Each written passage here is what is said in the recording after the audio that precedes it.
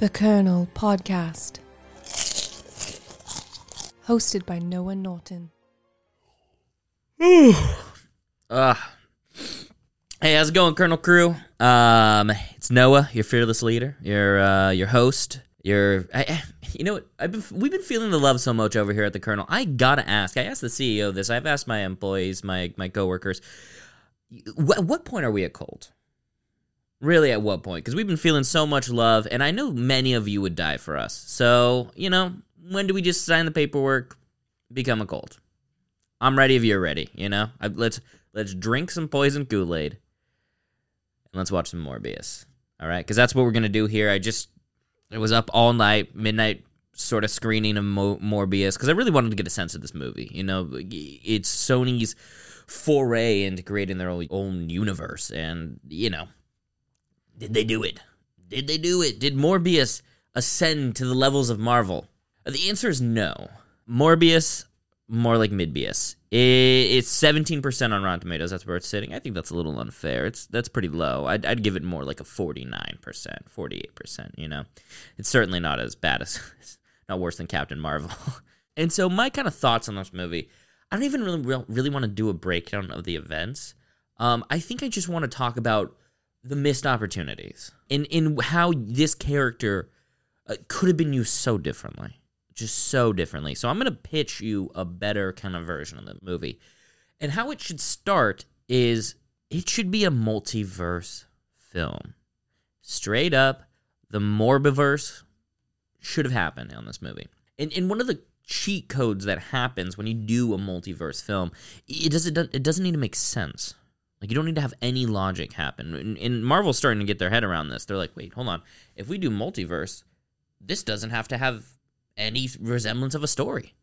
There doesn't need to be sense. We just fill it with cameos, and no one will care. We'll make $1 billion. And I think that's something Sony missed out on here, because there's so much they could have done with a multiverse. My mind immediately goes Morbius versus Blade, right?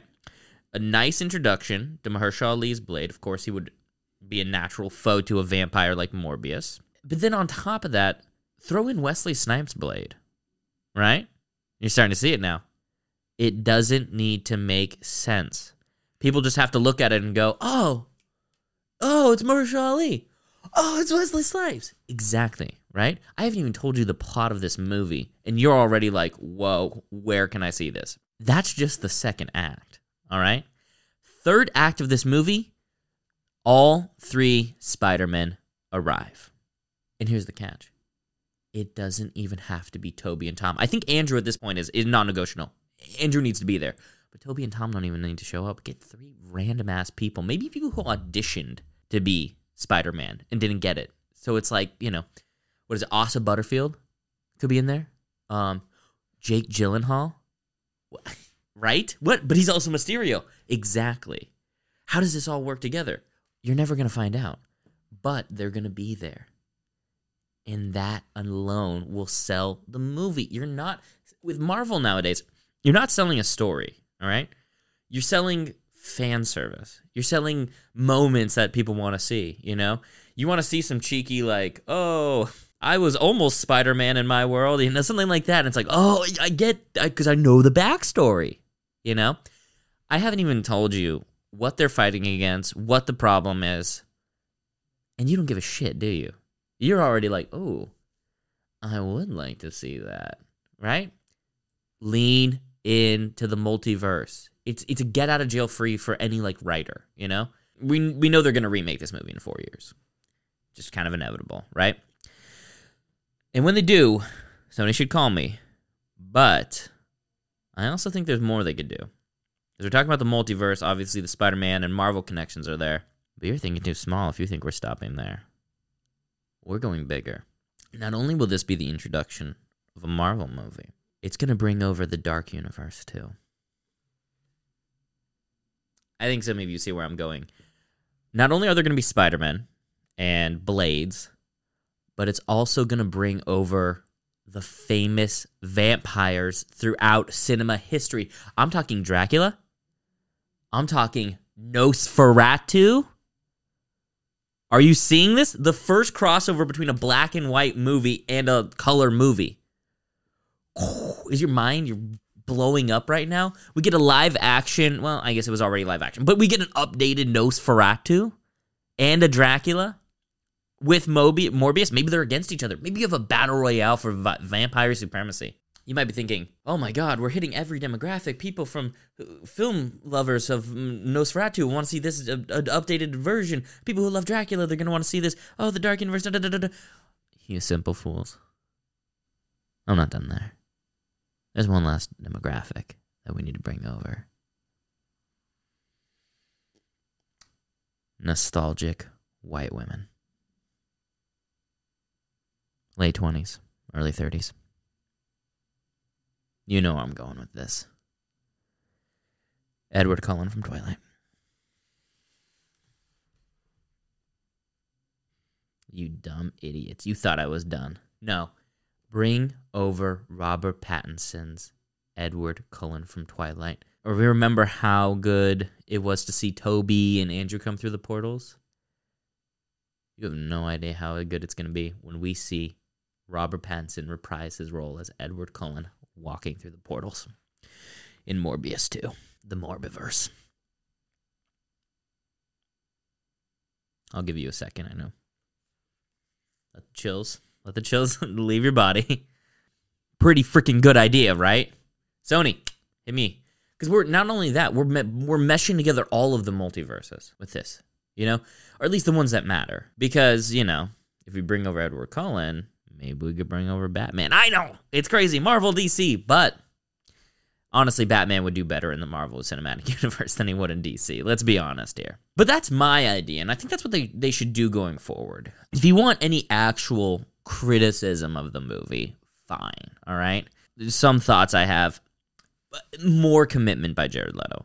More commitment. Famously, he tries to commit, but he only goes halfway in. No. Full Jared Leto. I want him unhinged. I wanted to see him go all the way.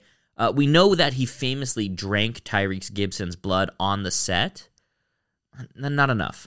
I wanted to see Jared actually turn into a vampire. We know Jared surrounds himself with vampires.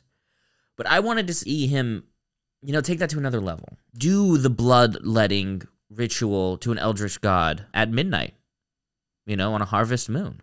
As we know, it to become a vampire, that's what you have to do. I almost did it myself, but a little squeamish with blood. So I opted to get bitten by a werewolf under the third full moon in August. Right. It's the decisions we make. But I would have liked to see him go further. And it's really a shame to me that he didn't actually turn into a vampire for this one. I guess in some ways I get it that he's thinking, you know, outside of this movie. You know, he wants the rest of his career, you know, vampire. That's difficult. That's a toxic set presence that can often bring, you know, because you're going to catering crafty and everyone's just, you know, they're like scooping up like mashed potatoes and stuff. And then you're like, ooh, is there an intern I can eat? You know, like I don't get into the politics of it, but it is true that is more difficult to get roles if you have made the sacrifice to the Eldritch Gods. Vamp Anthem, yeah. Vamp Anthem, yeah. Vamp Anthem, yeah. Why didn't they get Playboy Cardi for this? Why did they? He should have scored this film. He should have done like a Travis Scott sort of thing with like Tenet. They should have Playboy Cardi do the score for Morbius. I think they could have had a way better theme for him. The vibe would have been way better. Such a clear bag fumbling. It's underwhelming, but it's not as bad as people make it out. It's so clearly trying to tell a story. Sony, it's Marvel. You don't need to have a story, okay? Just throw in Easter eggs and fan service. And I think you can do a little better than just the Vulture. Because they try to do a little Vulture thing in it, but come on. That's not... Who are you doing that for? Who are you selling? Even Michael Keaton was like, why am I in this movie? What's going on here? Oh, and then one more thing. I'm a hat guy now. And that doesn't have anything to do with Morbius, but I'm a hat guy now. So I'm going through something. So... yeah, just expect to see that a lot more. I'm going to start vaping.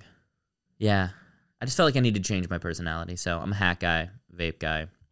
Some girl said it looked cute. She was really drunk. Anyways, that's my thoughts on Morbius. The Freudian slip there. Yeah, it's not very good. It's not great. It's not bad. Whatever. Anyways, please follow our Instagram and TikTok pages. Like and subscribe down below. And you have a great one.